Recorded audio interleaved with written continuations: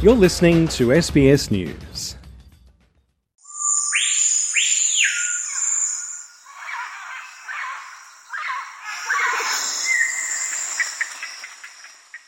For 14 years, the countries which contain the Amazon rainforest have been struggling to protect it. The last time the Brazilian president, Luiz Inácio Lula da Silva, hosted a meeting of the Amazon Cooperation Treaty Organization in 2009, the event was poorly attended by other leaders.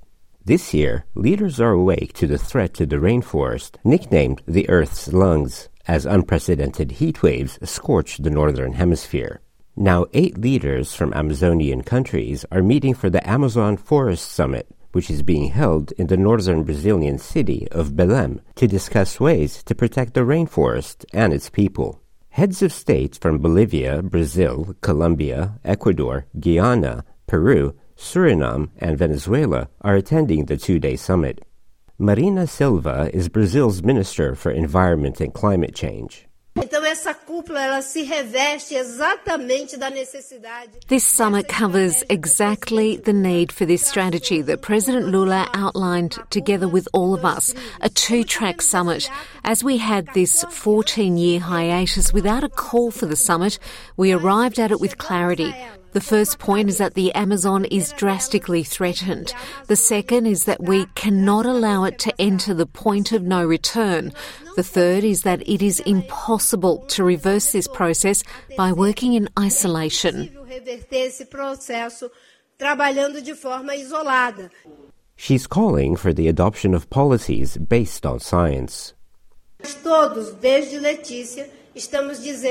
We are saying it is necessary to make public policies for the Amazon based on evidence.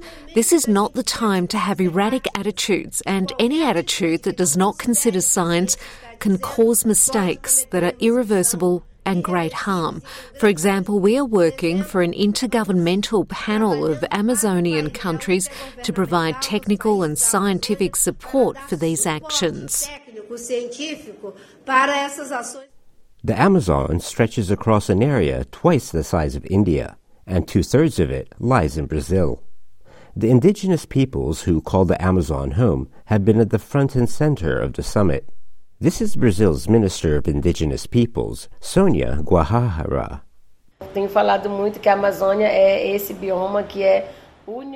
I've said before that the Amazon biome is universally desired, either by who wants to protect and care for it or by those who want to explore it.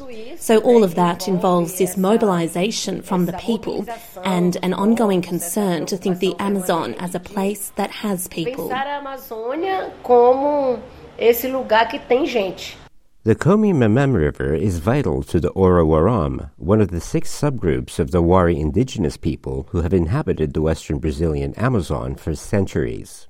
Indigenous Wari leader and councilman Francisco Orowaram fears the waters his people drink from will be contaminated like other rivers. He's working to have a new law passed to protect the indigenous tribes whose survival depends on clean river water.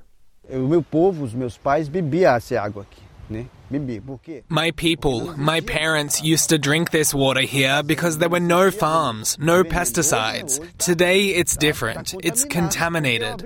I open the door not just for today or tomorrow or only for the Comi-Memem River. I am opening doors whether it's for the river that runs through the farm or the Pacas River. Now it's up to the other council members to make this law for the other rivers. Outside the venue, Brazilian environmental activists protested, calling for the rejection of an application by the Petrobras oil company for oil exploration in the Amazon because of the risks of the spill. Ecologists claim they're worried about seismic exploration and oil project in Brazilian Amazon. Flávia Guedes is one protester. Here at the protest, we have people from these territories and organizations that work directly in these territories. We are demonstrating against oil exploitation and also against all other types of exploitation that take place in the Amazon.